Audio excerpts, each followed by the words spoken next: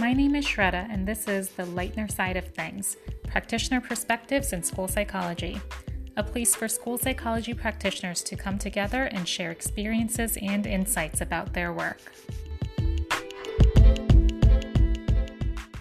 Today I'm talking with Mike Lewis. Hi, Mike. Hi. So tell us a little bit about yourself. We're going to talk a lot about the board certified behavior analyst credential today, but tell us a little bit about your training in school psychology. Sure. So I'm originally from Pennsylvania and attended Penn State University for undergraduate. And I came down to Delaware to attend University of Delaware's program and got the EDS certificate through UD's program.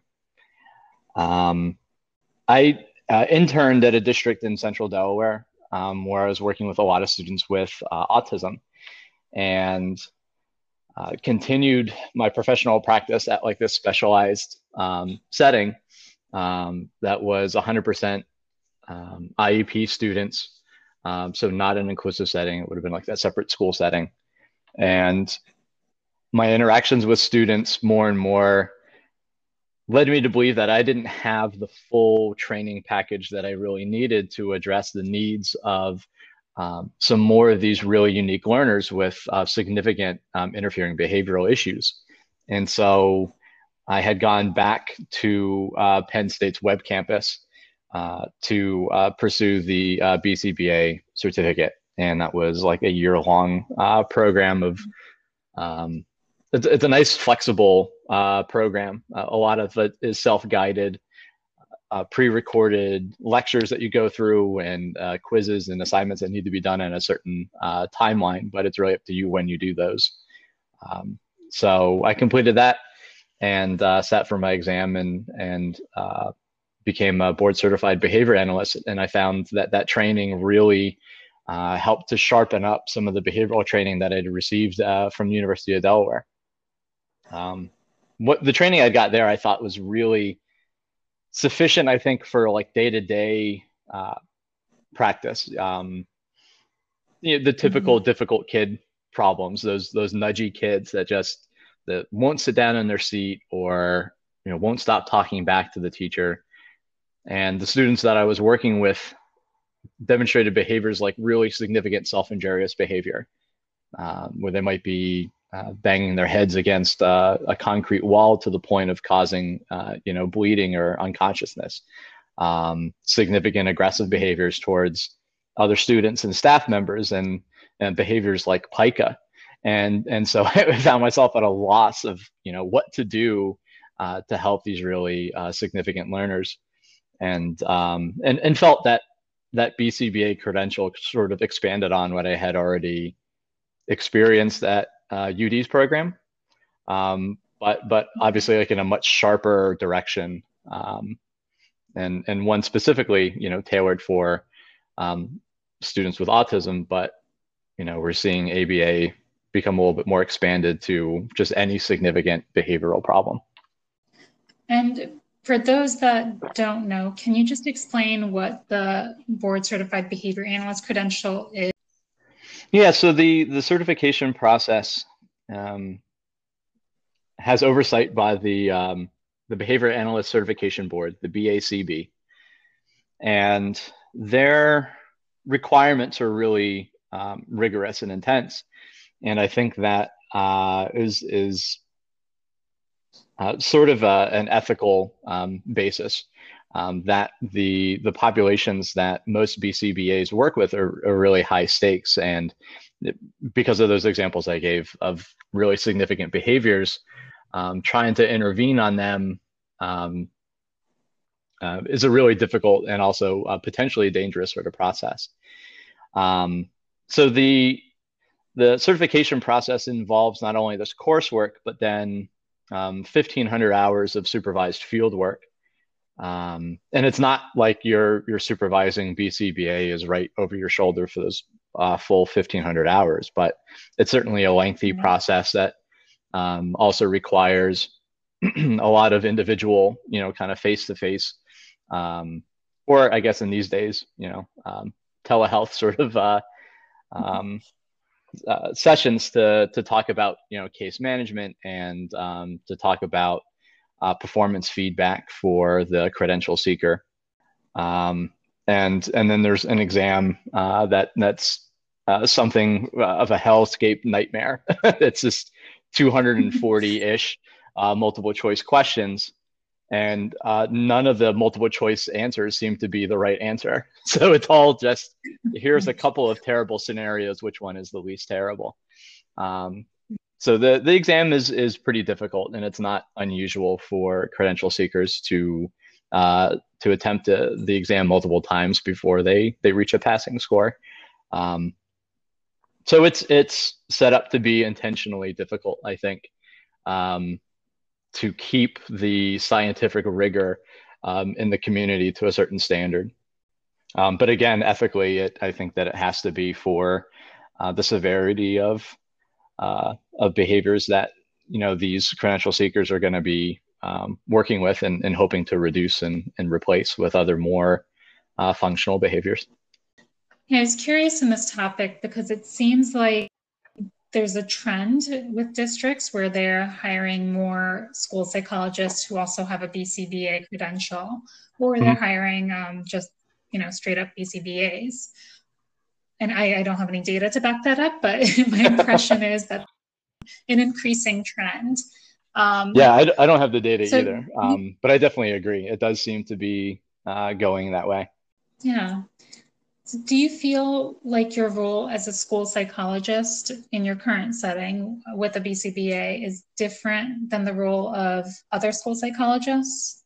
So I would think that it definitely was for sure when I was practicing in Central Delaware at this specialized school setting.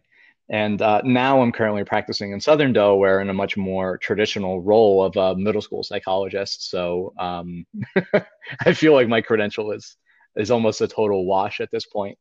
But my role at that separate school setting, I think, was a lot different. As far as evaluations go, I think that maybe I did 20 to 25 evaluations a year. And a lot of those were reevaluations. A good number of those evaluations were autism evaluations that included, the ADOS, the Autism Diagnostic Observation Schedule. But a lot of the day-to-day practice was really behavior management. And a lot of it, the bulk of it, wasn't even directly with students. It was working with staff members.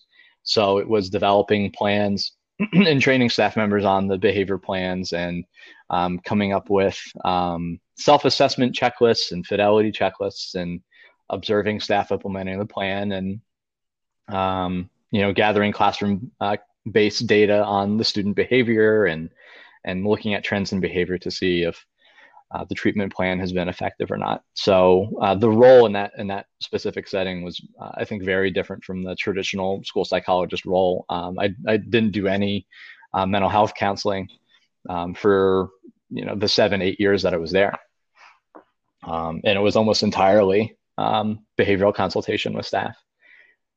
So, in my experience with University of Delaware's program, takes a great slant towards a consultation as a practice skill. And I think that went a long way just as far as working with other adult professionals to affect a positive change for students. But I felt like I needed more behavioral expertise to really affect the sort of change that we needed for a lot of our students. So the role was really different. And now I serve 2 middle schools for about 13 or 1,400 students. And there isn't any time for me to do anything that's not an evaluation. So I have my BCBA certificate just kind of on a shelf for now as I just kind of churn through record reviews and, those the super fun ESRs. Right. Yeah, it's interesting that there is a distinction between the settings in which you work. And I would argue that even for, just school psychologists or even counselors, their roles can shift and change depending on the setting that they're in and the expectations and needs of those students and that staff. Yeah, absolutely. And a lot of it comes down to how the local administration understand the role and what our capabilities are. And yeah, I think that the folks that I'm working with now kind of understand the role as being a test in place um, sort of professional, where I really could be and want to be doing more with groups of students to do skill work, social skill work, and using games and interactive games or tabletop games as a platform for building social skills and self-esteem and those sorts of things, and trying to take a more preventative approach to a lot of middle school specific issues. But I think that the long history of professionals that preceded me were mostly, involved in the identification of students in need of special education services. So, the behavior management is kind of traditionally left to other professionals in the building, and it's not like they're not great people. But a lot of the times it's a paraprofessional who, has a reputation for like a tough love approach, um, which has good social validity, but but maybe not always the most effective treatment for a wide range of students. And I don't think that they even know to ask, to bring me in on behavioral concerns or looking at things even systematically, or system wide. The PBS as it exists to whatever degree in middle school is sort of left to the guidance counselors traditionally where I work, which is great, but again, that's an aspect of my training that's just otherwise sort of wasted if I'm not involved in any of those discussions. And part of it's because there isn't that expectation or the understanding of my position to be able to do those sorts of things. And the other part of it is as a new parent, I'm hesitant to to stick my neck out there to take on more work maybe than what I can handle. But yeah, a lot of it's I think a combination of how do the local administrators who have been there for a while understand the role, and how strongly do we advocate for our ability to do more than just write reports. It also sounds like just the demand is greater than the resources available. You said you have a heavy testing load, and that probably takes up the majority of your time. Yeah, with 1,400 kids, there isn't really time to do much of anything else, which is unfortunate, right? Because then you're either testing or observing for an ESR, or writing the ESR, or being called in to put out some sort of major behavioral fire that could be prevented if there's time to get those sort of systems in place. So Yeah. and then anymore, like I don't think that I'm even called in to deal with the behavioral stuff anymore. Um, to me, which is a shame that the BCBA in these two buildings isn't thought of when there's behavioral problems and recurring behavioral problems in the building. Yeah, that's interesting because one of the things I wanted to talk about with you was, the fact that school psychologists do tend to pride themselves on being trained in all different areas and those different domains of the mass practice model, and being able to provide services that do take a kind of larger picture, more holistic approach. And in that, school psychologists are also attempting to move out of this test in place perception of what we're capable of. It seems like your role is primarily testing right now, but in general, when you kind of think about the larger picture, do you feel like with the trend of school districts hiring BCBAs more and more, do you feel that it's pushing other school psychologists further into that test in place role? Um, I think it depends, and I think that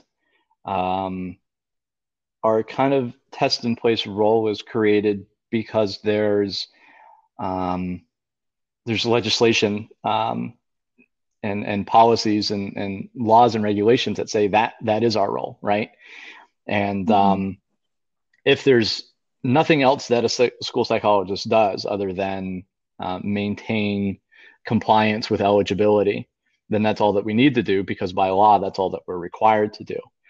And I think the way that I looked at it as I was trying to get ahead of some things that were going to start to be required by law, like that behavioral problems be addressed through the process of functional behavior assessment, and that FBA be carried out in a behavior analytic way, and that the people carrying out that process be trained in those processes. So I don't know. I think that once there is more regulation behind it, then I think that school administrators are going to be put in a position to have to use us to the fullest ability that we have and the training that we have. But when it's only required that we, test in place, then I don't think that they feel a great rush to do anything else with us. Um, I think that when we're seeing districts seeing a value in the BCBAs is that it's a really specialized role, and that maybe some BCBAs are a little bit better at the behavioral stuff than maybe the general school psychologist, and it's because that's the only thing that they do is behavioral management. And Mhm. I think that from a business perspective, I guess an administrator can see a value in that, or a district office can see a value in just siloing off those responsibilities. Like the BCBA can take care of the behavioral stuff, and I just need the psych to do the IDEA compliance stuff because that's the stuff that really gets us slammed with litigation as if we're out of compliance, right?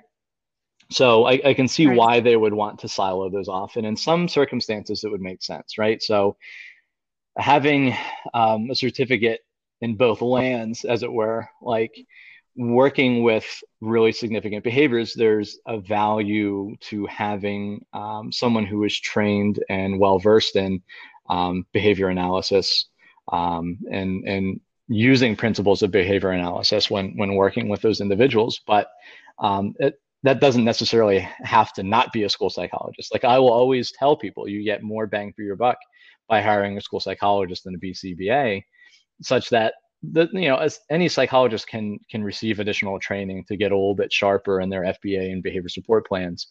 You can't ever get a BCBA to be credentialed to test for special education, to make those evaluations, to do mental health counseling, to do all those kind of systems wide things that we do or are capable of doing. So as long as the state and federal regulations don't force us into those positions, I think that administrators are very complacent with having us just do the things that are legally required that we do, unfortunately.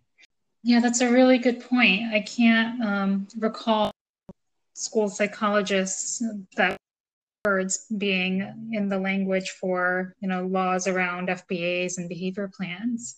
Right. But those words are in there surrounding testing and special education. Right. Yeah. And I think that's what's kind of unfortunate, is that we're typecast almost by the legislation to do that one thing and that one thing only. Um, and I think that as far as the availability of BCBAs, a lot of them can contract themselves out. So they seem a little bit more available maybe than some school psychologists. And I think that it's really, it comes down to like a battle of advocacy. I think that sort of like the recent rise in incidence and prevalence of students with autism has kind of necessitated that the need for ABA style treatments and interventions and therefore, the BCBAs have been advocating very strongly that this is the type of treatment that is effective for these types of learners, and then also others, right? So students with Mhm. what we can conceptualize as executive functioning difficulties, students with emotional disabilities. ABA is really an effective intervention for uh, a wide array of learners. Um, and they've advocated very strongly for that. And I think that if we're being kind of pushed away from the behavioral aspect of our job, I think it's maybe we're not advocating enough that, yeah, we can do the same sorts of things. And maybe we don't have the same fancy language for these sorts of things, but we're still capable of doing it. And I can tell you a big reason that I pursued the BCBA certificate was because I kind of felt pressure from a state body that I didn't know enough as a school psychologist, and that a BCBA would be far superior in working with students with autism. So when I was at this specialized setting, there was an overseeing group of individuals created by the Department of Education called the Peer Review Committee. And it's a hard process. The peer review committee would basically kind of oversee the day-to-day learning experiences of students who can't, accurately report on their day-to-day experiences. So it would be typically students that, might have a history of physical restraints, or students that are in the day before seclusion was, illegal, students that had seclusion as part of a treatment package. And it was a good intentioned body to make sure that school personnel were doing right by these really unique learners, and not, inadvertently harming them. But my feeling as a school psychologist, as being sort of the case manager for these students and being the one implementing and devising these treatment plans, I was made to feel really professionally inadequate because I was a school psychologist and that I wasn't a BCBA. And so, the school that I was working for did a lot of training for the school psychologists that were there. I was one of 4, and then 5, and then 6 school psychologists, and we all received training from BCBA consultants. And then at some point, district office just says, why hire the BCBAs to consult and train the school psychs when we can just, hire the BCBAs to do the work? Because as I mentioned, I wasn't doing a ton of evaluations, and the evals for our students are things that any school psychologist really can do. And I think that ended up being the shift after I left that school and that district was school psychologists from other buildings would do the evaluations for the students that are in the separate school setting. And BCBAs that were either hired full-time or on a contract would do the day-to-day case management of those students to help them communicate better and to help reduce interfering and potentially dangerous behaviors. And so I think that as a acute example really pushed the school psychologist out of behavior management and more into the test and place traditional role. And again, because of a Department of Ed legislative body that said, maybe this isn't the role for you guys, the significant behaviors are something that really a BCBA should handle. And that's not something that I fully agree with even today. I think with maybe the proper training, I think any school psychologist really can get there without having to go through the whole process of getting the BCBA certificate. It's certainly nice to have, and I think that it makes it a school psych a more attractive applicant if the school district knows the value of a BCBA and doesn't give them 1,400 middle schoolers to manage. But I don't think that a BCBA necessarily should replace a school psychologist in any instance. I think that it's helpful to have some consultation on the more significant cases, but Uh, but I think any district would be making a mistake to hire a BCBA over a school psychologist um, if they're given both options. It seems to me that that might be important feedback for training programs, for graduate programs, about how they are training their students and what classes they are emphasizing. Do you think they could benefit from increasing behavioral training? Yeah, I think so, and I think it depends on the model that they're using. Um, I feel like University of Delaware's program was very close to what that I had experienced going through my BCBA program. Um, there's certainly a different language in applied behavior analysis. The concepts are very similar to what I had learned, and then specifically UD's slant towards behavioral consultation as a model, I thought was really helpful. I think that the more the programs can use and adapt behavior analytic principles and technologies, I think the better off that we're going to be. I don't see applied behavior analysis as a practice and intervention going anywhere, especially when it's advocated so strongly by just a centuries of a body of research and affecting really positive outcomes for individuals with autism and other developmental disabilities. So I think that is the current trend of what is covered under medical insurances, ABA treatment interventions. And I think that the more we can do to align our training to that, I think is going to make us better prepared, so that if a school psychologist leaves a training program, an ASP accredited training program, and sits down in front of a governing body like a peer review committee, maybe they won't feel so professionally inept as I did, because they'll have a more solid foundational knowledge of ABA principles and technologies, and be able to apply that to their students. Interesting. So, and you do have this expertise in applied behavior analysis. How do you think having that expertise, that additional expertise, has changed your perspective as a school psychologist, regardless of kind of what you're doing in your practice currently, even if it is primarily testing or consultation? Well, I think that a big part of the BCBA credential is its strength in its ethics and its ethical requirements. And a lot of that, what is the BACB's ethical guidelines, goes hand in hand with NASP's. And in some instances even goes further than what NASP's guidelines do. But I think that it helps make me a really ethical practitioner when I think about student voice and choice in their day-to-day experiences.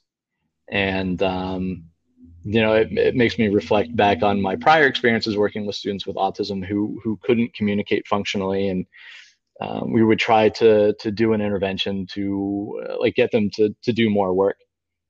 And when I think about it, we were really doing sort of a compliance training rather than really reinforcing any sort of positive behavior, because there was a lot of behavioral resistance to getting the students to do work. That after I had received my credential, I thought that was really the wrong thing to do, because the student, the client, is clearly communicating that they do not consent to this intervention, and they don't want to be a part of it. And before I had the credential, we moved ahead with the intervention anyway. So it has me thinking a lot more about the individual student advocacy and their agency and what happens to them on a day-to-day basis. So I guess my current coworkers have told me that I have done more in the past year, that I'm relatively new in my position as a middle school psych, to Mhm. involve the students in their IEP programming, like checking in with them to make sure that when the students do attend their IEP meetings, like they actually understand what it is we're talking about. Do they think it's important for them to work on math problem solving? Do they think that's a need of theirs that needs to be addressed? Um, and I guess historically, that's not something that the students have had the opportunity to do, and and it doesn't seem ethical to create this intervention package that is an IEP for a middle school student that doesn't really consent to um, the program in its entirety. So that's probably the greatest effect on a day-to-day basis. And then on top of that, it's just thinking through things in that compartmentalized behavior analytic way. Um, Right. my esteemed colleague that I've referred you to, Ryan Palmer, will sometimes jokingly refer to me as a robot, because if he's maybe the resident trauma expert, I find more comfort in focusing on just those behavior analytic, those little building blocks of a behavior. And it's not to negate that trauma is real and that it exists, because it has a quantifiable effect on behavior. But I think just as a day-to-day basis, I think about how my interactions with students might reinforce certain behaviors, and how my interactions with staff might reinforce certain staff behaviors. So it's just kind of like that ongoing, very nerdy, very robot sort of process as to like, is what I'm doing affecting the sort of change that I want, or am I, inadvertently screwing things up and steering things in the wrong direction? Which I think all school psychologists go through that. Yeah, I think that Some we all point. start carrying around bags of snacks with us now too, right? So we all sit down Right. at a meeting with the school psych, and here's a bunch of candy for everybody. Positive pairing. We're having a national conversation right now about race and anti-racism, and our students have arguably just gone through or still going through two different ACEs. How do you feel your perspective as a professional or your approach to practice may have shifted given these, two huge events? And also, I'm thinking about trauma and BCBA credential, and I feel like some of the criticism with the credential has been that it doesn't quite cover trauma and understanding of trauma and how to treat trauma. Is that something you feel is accurate? Do you agree with that?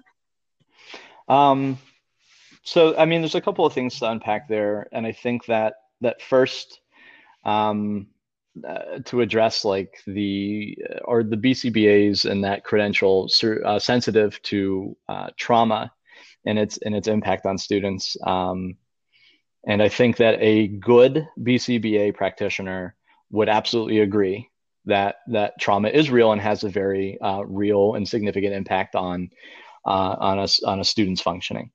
Um, I think behavior analytically, we might conceptualize it a little differently. So to get into like the nerdy talk of it, trauma, ACEs, these sorts of things can be in behavior analysis sort of conceptualized as what we call motivational operations. Mm. And what that means is that these things have a value altering effect on the reinforcement of certain stimuli. And probably the easiest example is thirst as being a motivational operation. So thinking about a glass of water as a stimulus and what sort of reinforcing value it has to somebody who has a level of thirst. If it's a marathon runner at the end of the race, that person's going to do literally anything to get to that bottle of water to hydrate themselves. And so, those behaviors associated with seeking out that water become really, really more likely because the value of water is much, much higher. And it's sort of a silly example, but the current world state, as hard as it is to cope with as an adult, I can't imagine how difficult it is to cope as a teenager or as a young adolescent. And what that tells me is that there's going to be potentially a higher value in students feeling connected, which is very not behavioral analytical. But if my fellow BCBAs can take this ride with me for a second, um, the value of positive attention from peers or trusted and respected adults, I think is probably going to skyrocket, and I think there's going to be a lot of different behaviors that we're going to see in the coming school year um, from students who are attempting to gain that connectedness, um, either to family members who might not be at school, um, or to siblings, or to their friends at school, and so I think it's going to be an incredibly difficult time for our students, more so than I think even for staff members that are coming back to school in the midst of a pandemic, in the midst of um, the idea of racism and being an anti-racist in America, and the difficulties with, can you trust what your parents are telling you about the world events? Can your parents trust what they're seeing in media outlets as to, like, what is fair and accurate coverage as to what's going on? So I think the need for um, that unconditional positive regard is going to be just incredibly high for a lot of our students that are going to be returning to whatever format of learning that we're going to see in the fall.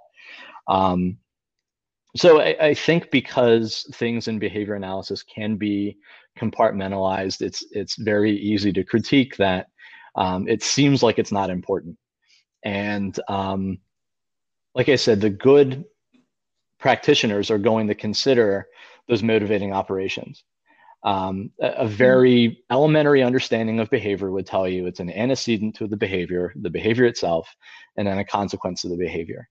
And good practitioners are going to consider those more distant antecedents, those motivational operations. What is it to be traumatized, and how does that affect the value of certain reinforcement, like escape? If a student is experiencing anxiety as a result of trauma, any behavior that's going to lead to an escape from some triggering event is going to be exponentially higher than any other competing behavior.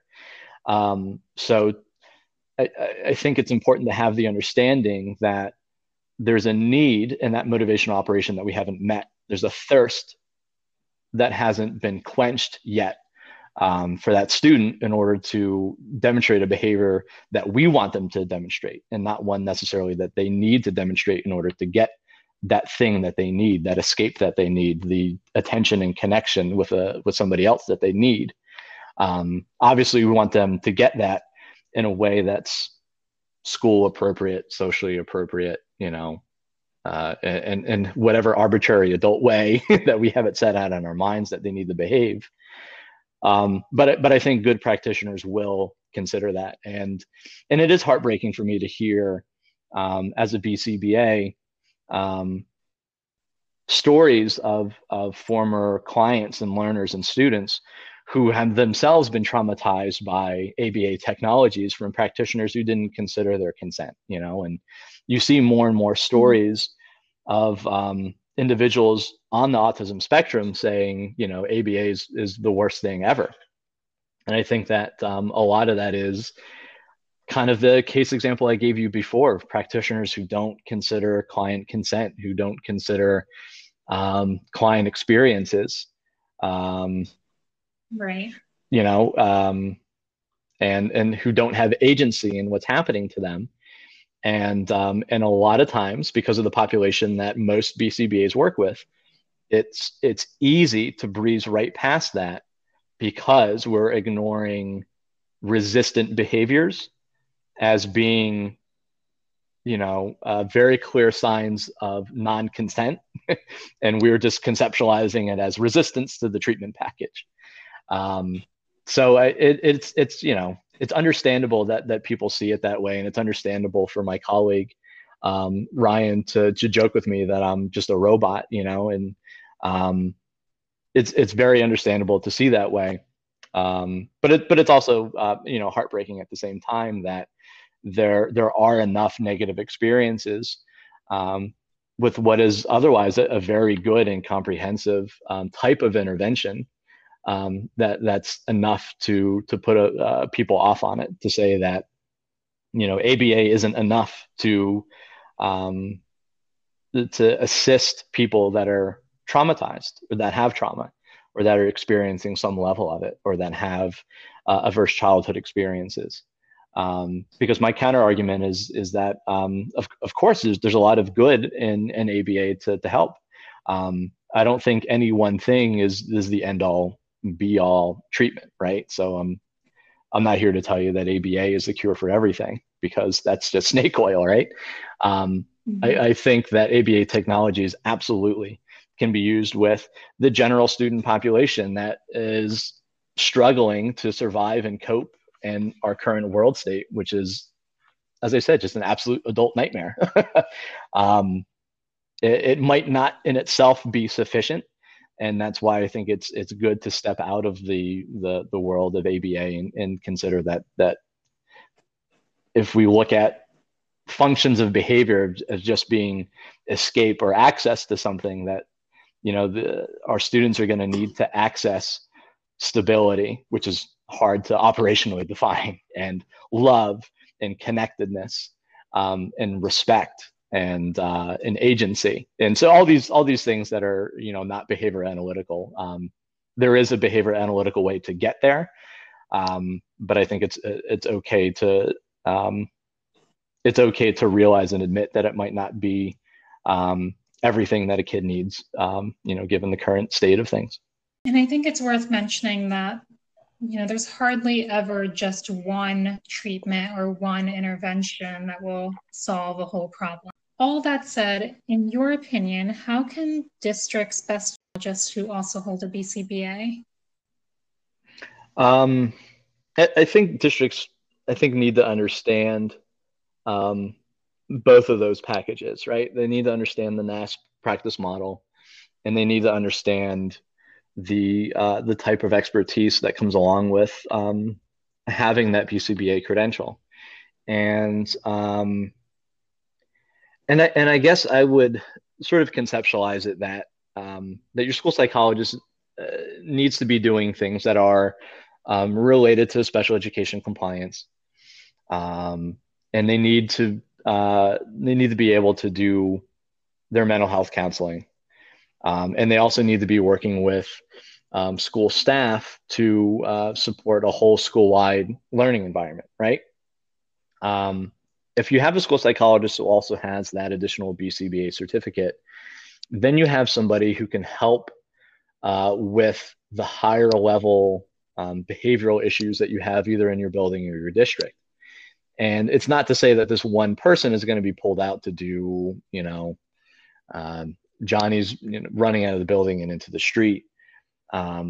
But having that level of understanding then can also make that person a very good consultant into the sort of systems that schools and districts have operating. That person can serve as a consultant to other school psychologists who are dealing with really difficult behaviors. So not necessarily being the one to have to solve the problem, but being a resource to their colleagues who then can promote a more effective change to their students. If I had, access to a BCBA or a psychologist who held that certificate in my previous job, like I might not have had to go get that graduate training and that certificate, because I just needed somebody to talk to rethink about my case conceptualization about these really difficult behavioral issues. So I think a district can get the most out of their money by having this person still be able to do the traditional school psych things and a full application of the NASP practice model, but then also serve as as sort of a resident consultant to the other school psychologists, in their school or in their district, who are having some, significant issues with student behavior. And whether that's, small group, consultation or case study, that kind of thing. Um, I think having them sequestered away in two middle schools with a bunch of kids is probably not the best use of that person. But having that person serve as a resource to other staff members who need it, I think would be really, really beneficial. Obviously, like I said, to the school psychologist, but even specifically to those folks who are tagged as, behavioral interventionists for the building, who oftentimes are, paraprofessionals who really could benefit from some of that consultation from somebody to say, yeah, tough love is great. There's not a ton of evidence to support that it works, though. What if we tried something new and then see what happens? So I think that individual is a great consultative sort of resource. I don't think a good application is just having that person run around and put out the district's fires, but something more global and more preventive is probably the best use. Well, thank you so much for talking with me today. Yeah, thank you again for scheduling the time to do it. But this has been a lot of fun. So thank you for having me be a part of the podcast, and for having a chance to talk a little bit about the non-robotic side of applied behavior analysis. Thank you so much for listening to the Leitner Side of Things. If you have any feedback or topic ideas, let me know on Twitter. My Twitter handle is @SGERA99. See you at the next episode.